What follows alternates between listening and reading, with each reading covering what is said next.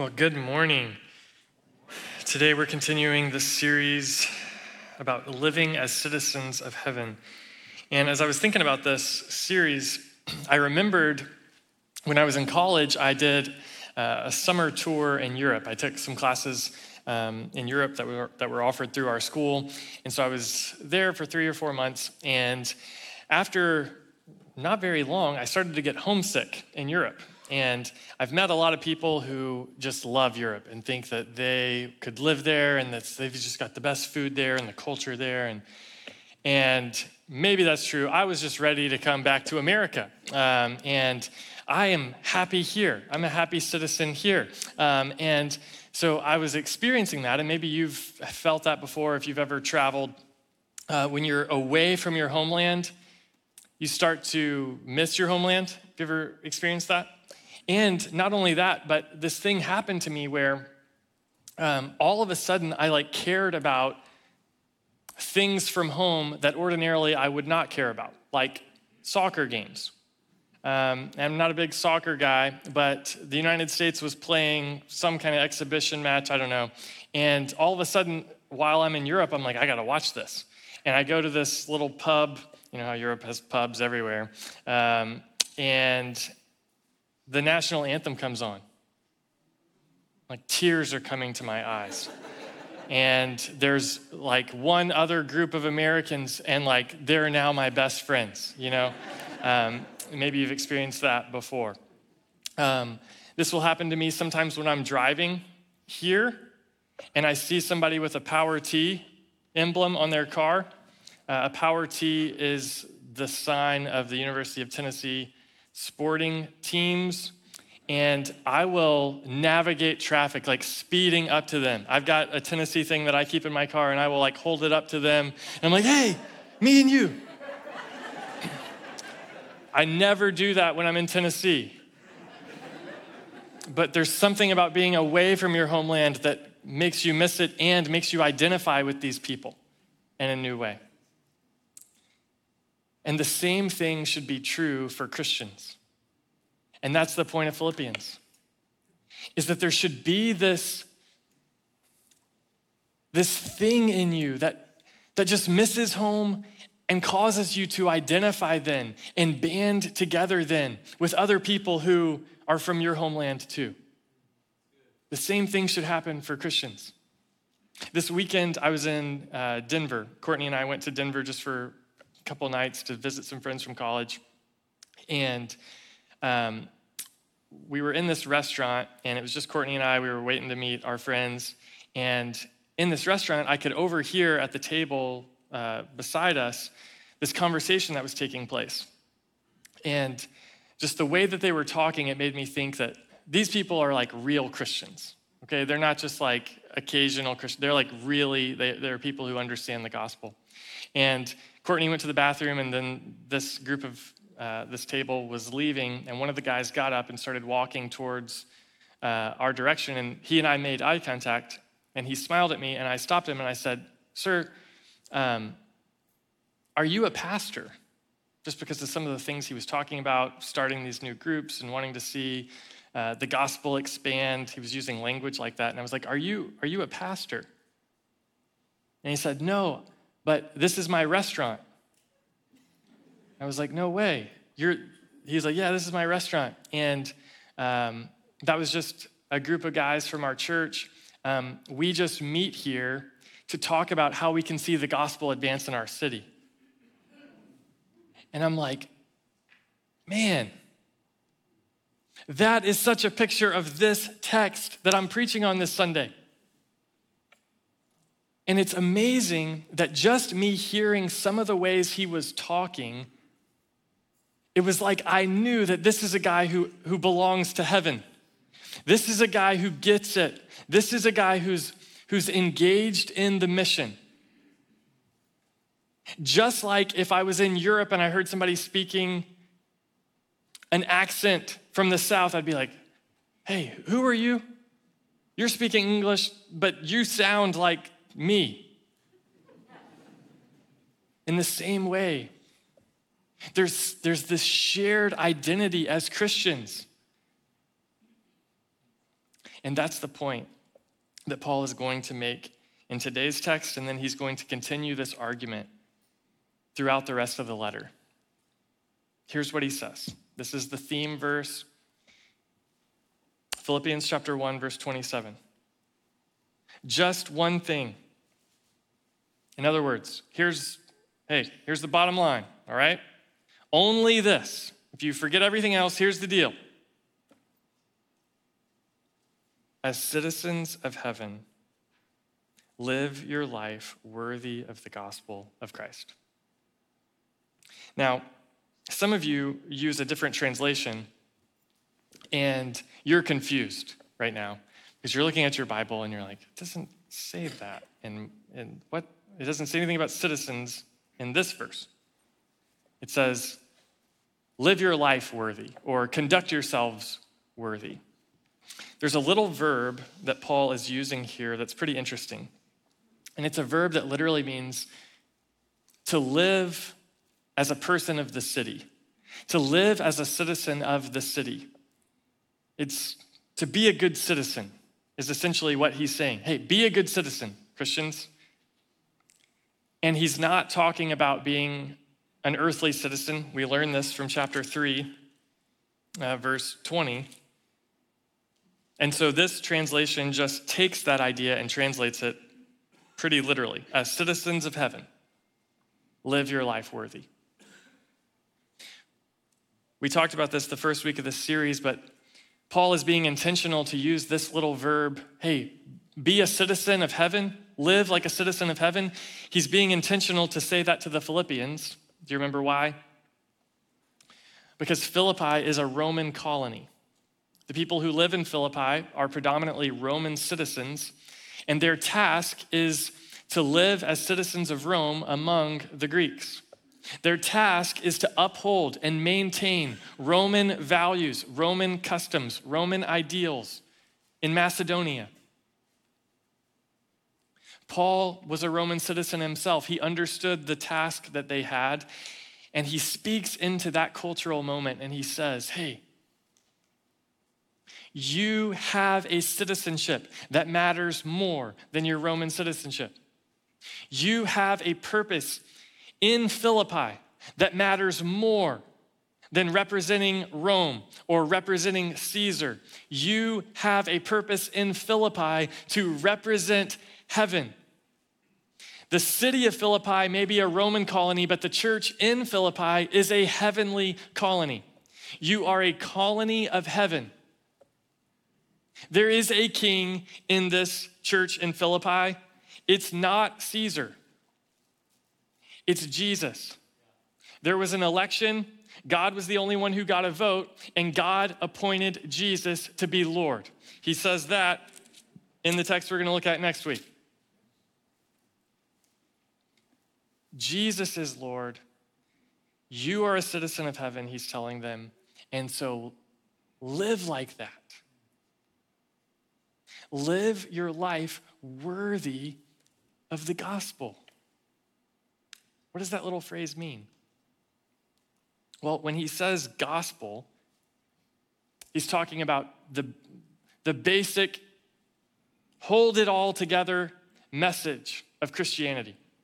The gospel, anytime you see the word gospel in one of the New Testament letters, it's referring to what God has done to save the world through his son Jesus. That's all it's talking about. What God has done to save the world through his son Jesus. What has he done to save the world? He has sent his son Jesus to become a human. He talks about that in the text next week. He sent his son Jesus to become a human. Jesus grew up and lived and did everything that humans are supposed to do. And then he goes to a cross and dies in the place of sinners, so that sinners like the Philippians, sinners like Paul, sinners like me, and sinners like you can be forgiven. He dies on the cross, and then he is raised from the dead. Death could not hold him. And because of what Jesus has done, we can be saved. Because of what Jesus has done, we can belong to a greater kingdom than the kingdoms of this world. And that's why in Colossians chapter 1, Paul says this: He, that's God, has rescued us from the domain of darkness, the kingdom of darkness, and transferred us into the kingdom of the Son he loves. Why are you a citizen of heaven? Because God has done something for you. When you believe in Jesus, when you trust in what he has done in his life and his death and his resurrection, you are transferred. You take up residency in a new place. You become a citizen of a new kingdom. He has rescued us from the domain of darkness and transferred us into the kingdom of the Son he loves. Verse 14, in him we have redemption, the forgiveness of sins. That's the gospel. What does it mean to live worthy of that? Does this mean that in order for you to really get to be a citizen of heaven, to really get to go to that new kingdom, that you've got to live up to the gospel? You've got to earn the gospel. To live worthy means that you need to somehow earn something. No, the word worthy here, to live worthy of the gospel, it means that your life needs to have the same value as the gospel. It's the idea of consistency. Your behavior should be consistent with your message. To be cliche, your walk should match your talk. For Paul to say, hey, you need to be a citizen who lives worthy of the gospel, he's saying, hey, be who you really are. Don't settle for less, but be who you are. You're a citizen of heaven. Because Jesus lived, died, and was raised from the dead so that you can belong to heaven, then live like you belong to heaven, he's saying. Think like someone who belongs to heaven. Speak like someone who belongs to heaven. Act like someone who belongs to heaven.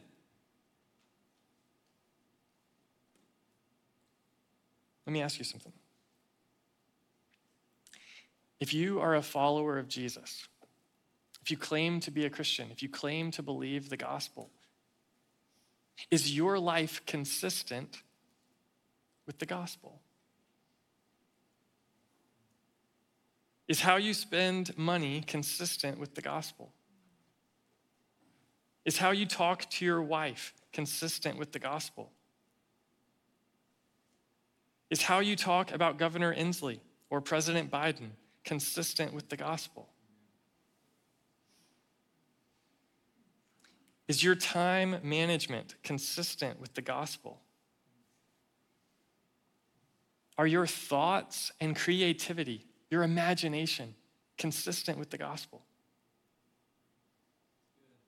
Is what you do when you're angry or hurt consistent with the gospel? Is your work ethic consistent with the gospel? Pastor Crawford Loritz says that when, this is a sigh, I shouldn't have brought this up, but he says that when he sees a Christian who has Christian stuff at their cubicle, the first thing that he wants to know is, are you a good employee? Because if you're not, take all that stuff down, all right? If you're, showing up late and you halfway do everything and nobody can trust you to do what you say you're gonna do or do your best work, take the Christian stuff down, all right? You're giving the rest of us a bad name. Is your work ethic consistent with the gospel? Is your sexual ethic consistent with the gospel? Is your approach to COVID-19 consistent with the gospel? Are your politics consistent with the gospel? The citizenship metaphor was fitting for Philippi, but it is also fitting for people who live in the United States of America. We live in an awesome country.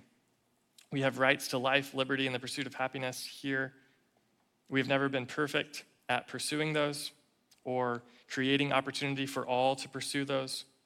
We have always fallen short of that ideal, but we have ideals here of liberty and justice for all. And that is not true everywhere in the world.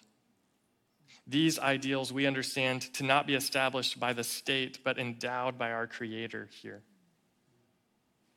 We live in an awesome country, but we must never forget that our first identity is to be citizens of heaven, not of the United States. Let me ask you something. When you are reading the Bible, thinking about the way of Jesus, and you bump into a tension between the way of Jesus and the way of America, you ever been reading something and you're like, that doesn't seem like, nobody in America seems to do that. When you bump into a tension, who do you pledge your allegiance to?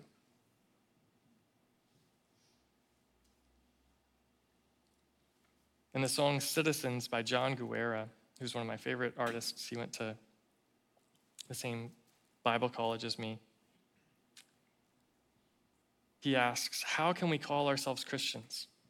Saying that love is a tension between the call of the cross and between the old party line. The church is a colony of heaven. Our job is to live our lives in a way that is worthy of the gospel of Jesus Christ. And when you live like that, when you do your best as an individual and as a church to pledge your allegiance to a heavenly kingdom, eventually there will be opposition. And that's what happened to the Philippians. The context for this letter is that these are people who came to faith. Some of them were wealthy, influential people, but now that they're Christians, there's conflict outside the church. That conflict could be coming from other Jews. In chapter 3, we'll talk about that when we get there. There are some Jews who are essentially saying that, hey, you Christians are undermining the law of Moses and you deserve to pay for it.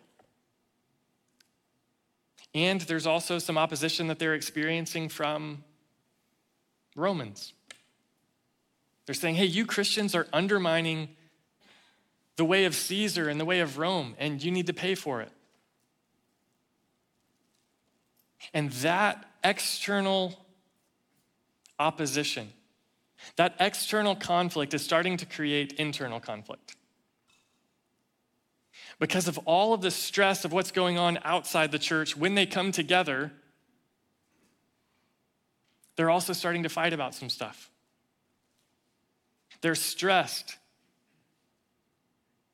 They're intimidated. And it's causing them to try and fight for their own interests inside the church. And so Paul is addressing that.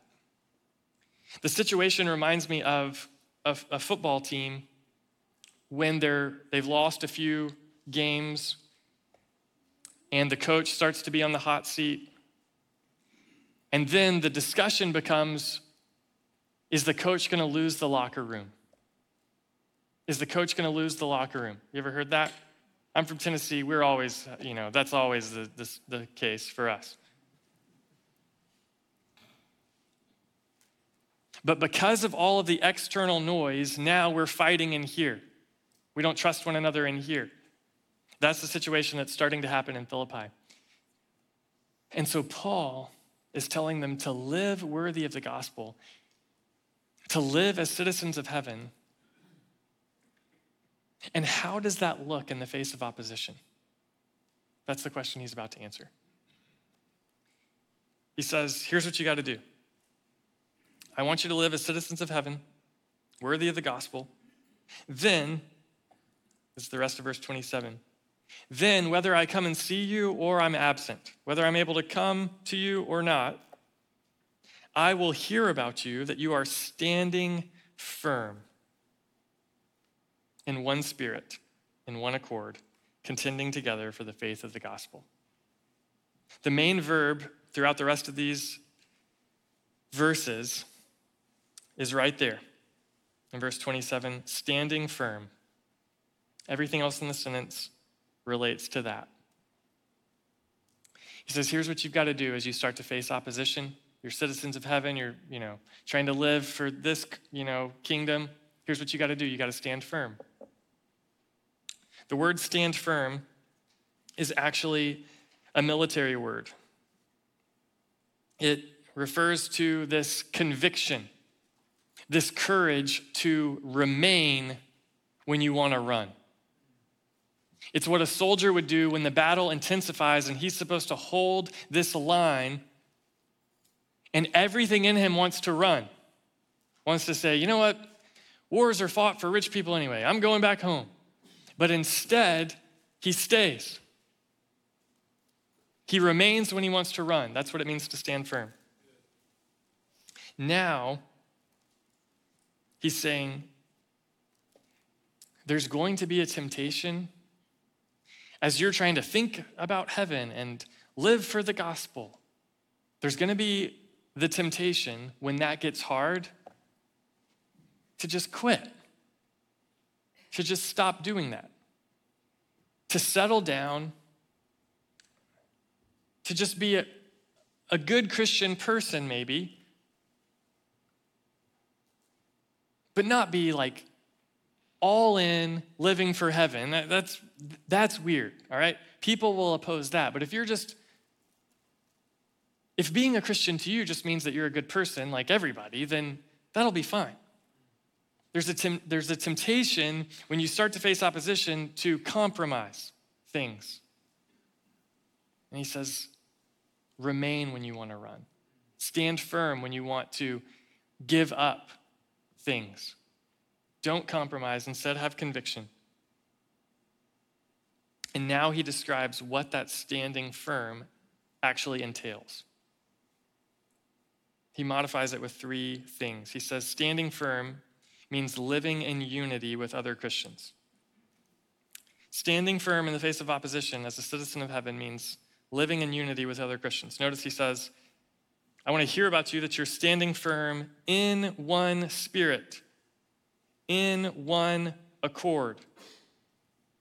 The word accord there is just the word life or soul, psyche. He's saying, you guys as citizens of heaven, as a church, need to live like, even though you're a bunch of different people, you're like one person though. You've got one will, one mind, one life, one thing. He's talking about unity. Look at chapter 2, verse 2. He continues this thought. He says, make my joy complete by thinking the same way, having the same love, united in spirit, intent on one purpose. He wants them, even though you're different, to be the same in your perspective. How we understand the world needs to be influenced by the gospel, the same. We need to be the same, even though we're different, in our love. How we see each other and how we treat each other needs to be shaped by the gospel. And we need to be, even though we're different, we need to be the same in our purpose. What we are set on accomplishing in this world. It's like the guy in Denver. He owns a business, he wants to make money at his restaurant, sure. But he's got a bigger goal than that. He wants to see something more than a great restaurant. And so despite the differences Christians may have, we are to be united in the gospel. Stand firm together in one spirit, in one life, in one accord. Think the same, love the same. Be intent on one purpose, be united in spirit. And so,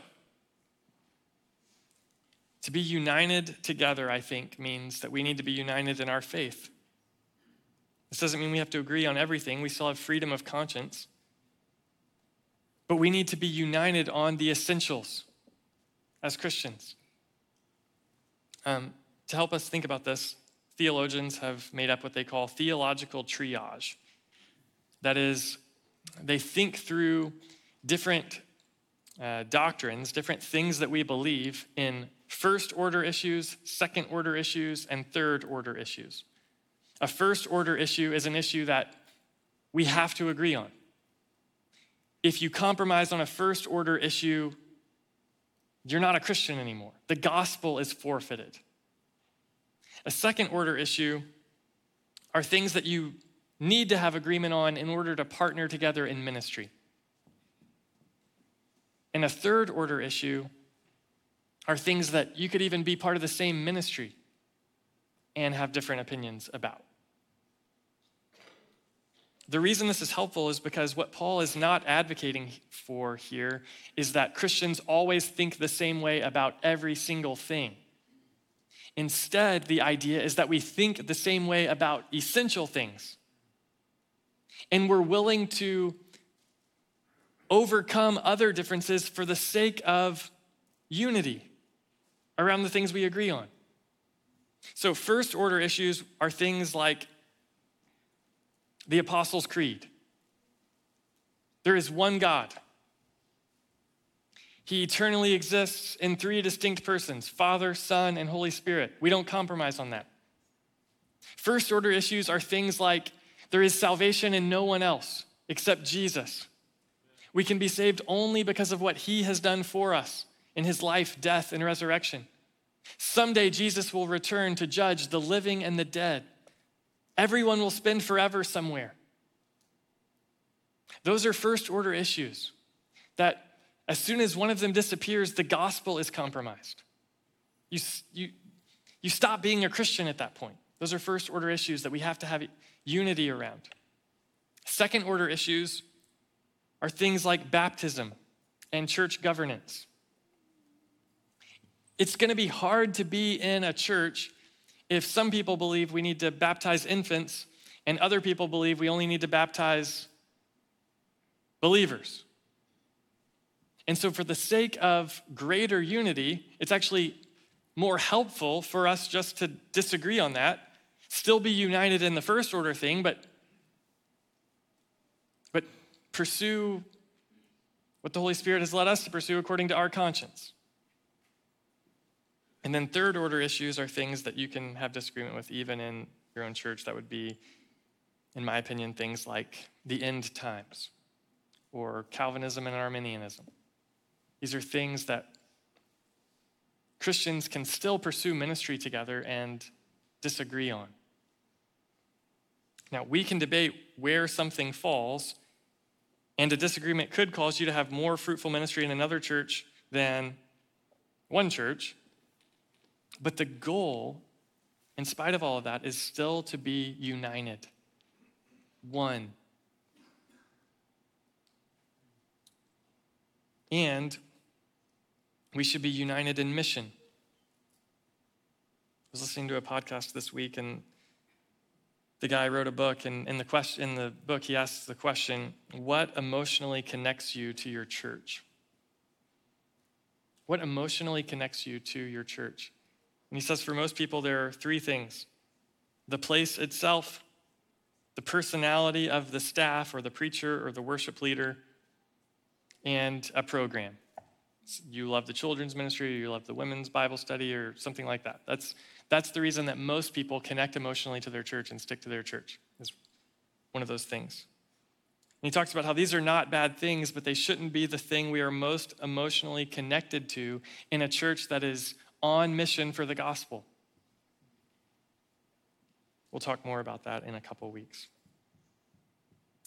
So standing firm means living in unity with other Christians. That doesn't mean that we'll always agree about every single thing, but it does mean that we'll have unity around matters of most importance. There's freedom to debate what those things are, but we've got to be careful not to get stuck on things that are not primary. Standing firm also means contending together for the faith of the gospel. Look at verse 27. This little word, contending together, is an athletic term. It's a rare word. In the New Testament, it's only used here and in chapter 4, verse 3. It's a picture of athletes working side by side, playing the same game as if they're one person with one mind for one goal.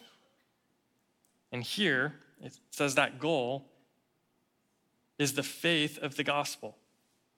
They are contending, they are striving, they are playing this game together for the faith of the gospel. And isn't it interesting that the word faith has a "the" in front of it? Like, we don't typically say that. We just would say, I have faith, not I have the faith, right? Hey, do you have faith? No, I have the faith. What does that mean? This little phrase, the faith, refers to those essential things, the body of teaching that we are committed to as Christians.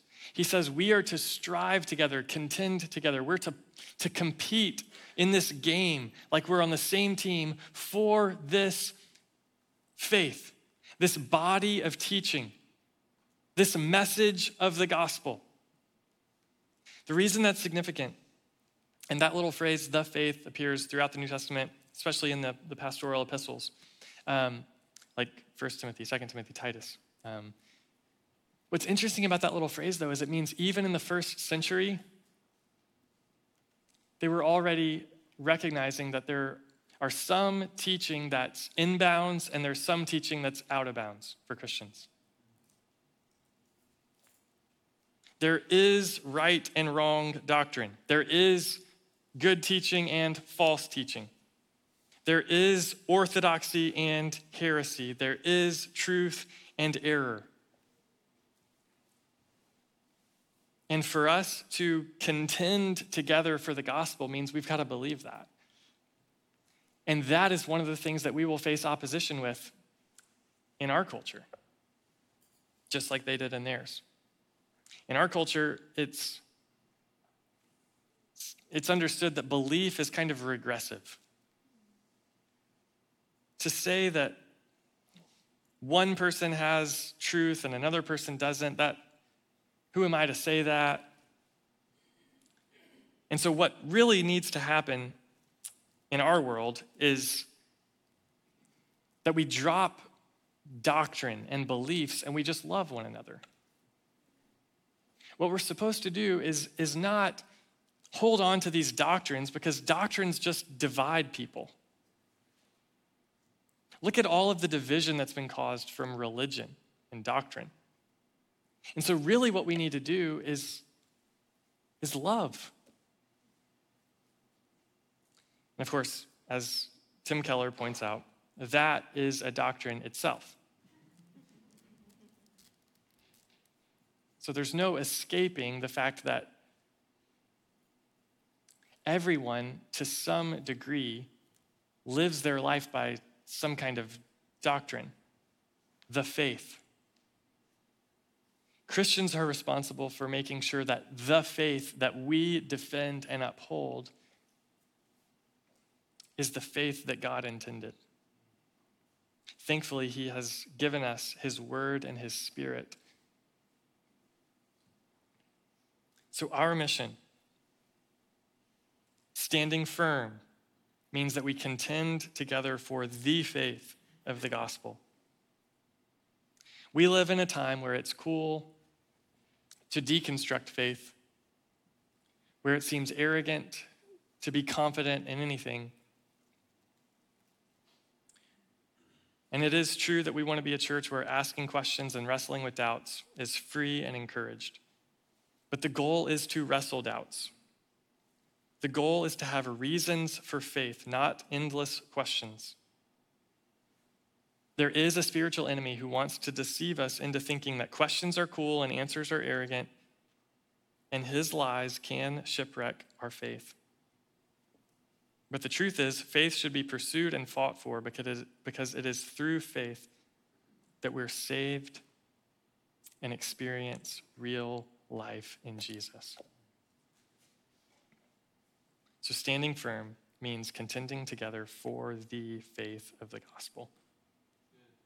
Standing firm also means not being intimidated by outside opponents.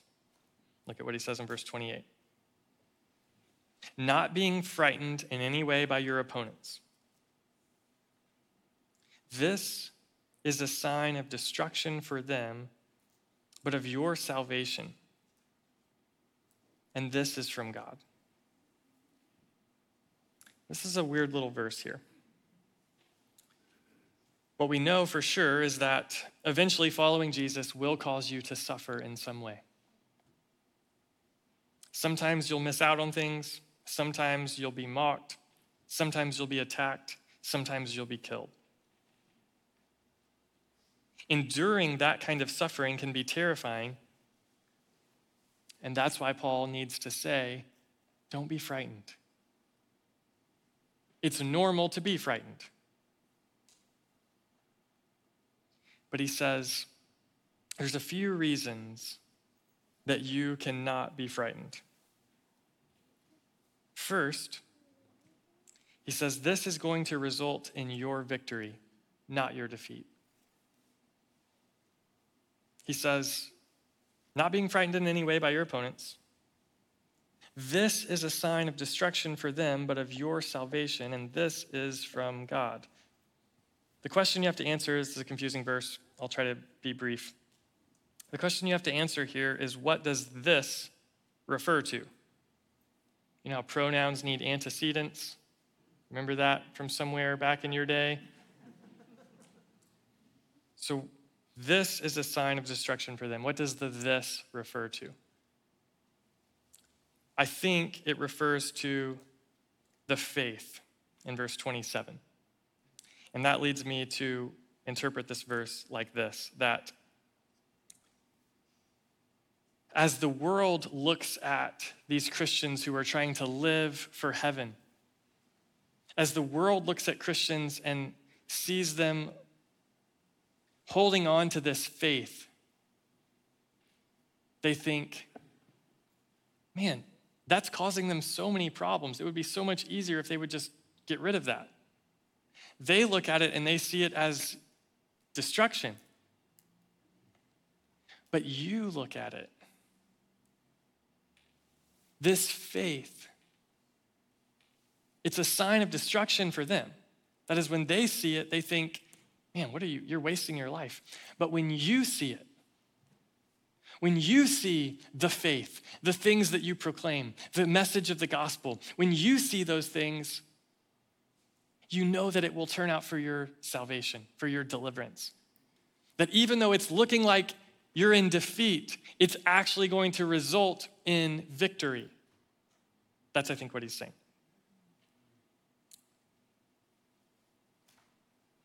So he says, that's why you should not be frightened, because, hey, what does the faith actually say is going to happen to people who are persecuted?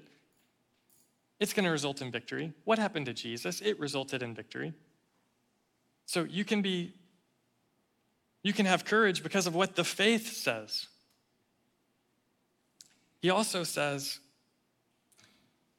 that you can have courage because Jesus has gifted you with this suffering. Look at verse 29. For it has been granted to you. And the word granted means to be given a gift, to do something generous for you. And here's the generous thing that Jesus had done for the Philippians. It has been granted to you on Christ's behalf not only to believe in him, but also to suffer for him. The gracious thing that Jesus has given the Philippians is the opposition and persecution that they're experiencing. Now, that is a weird thing to wrap your mind around. But it can give you courage because it means that this persecution that you're enduring, Philippi, it has passed through the hands of Jesus before it's come to you. So you can trust him. And not only does he give you as a grace this situation, but he also gives you the grace to endure. He doesn't always take us out, remove us from the opposition, but instead, gives us grace to stand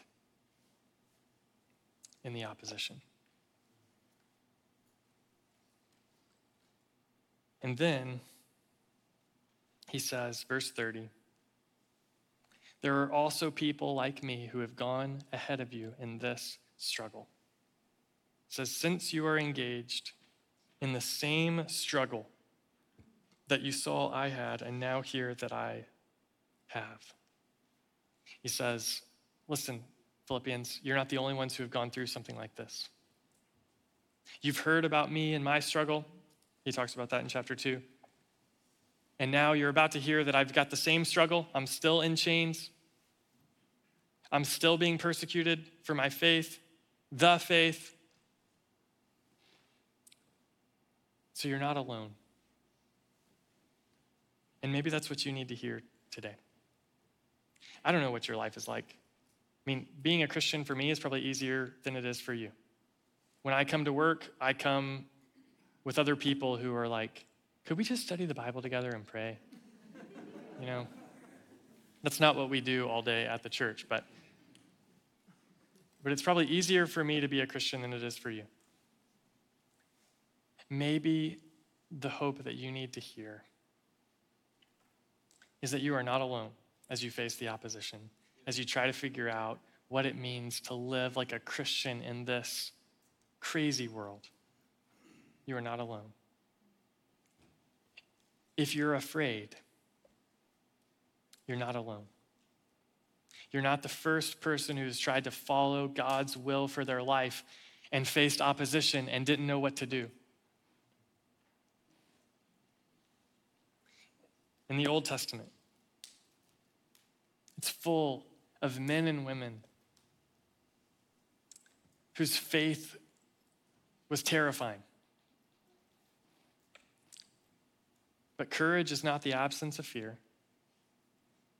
Courage is the willingness to put on that fear and move forward, to stand firm, to still engage. There's a lot of people in the faith who have gone before you in that, but none is greater than Jesus. Jesus, when he looked at the cup that he would have to drink, he didn't pass it. He drank it. And he did it so that you could be a citizen of heaven. So as a citizen of heaven, live your life worthy of the gospel. Let me pray for you. Father, thank you for sending your Son. Would we as Christians and would we as a church fix our eyes on him, the founder and perfecter of our faith? God, would we stand firm? Would we remain when we want to run? God, would we be united together with one spirit, one purpose? God, would we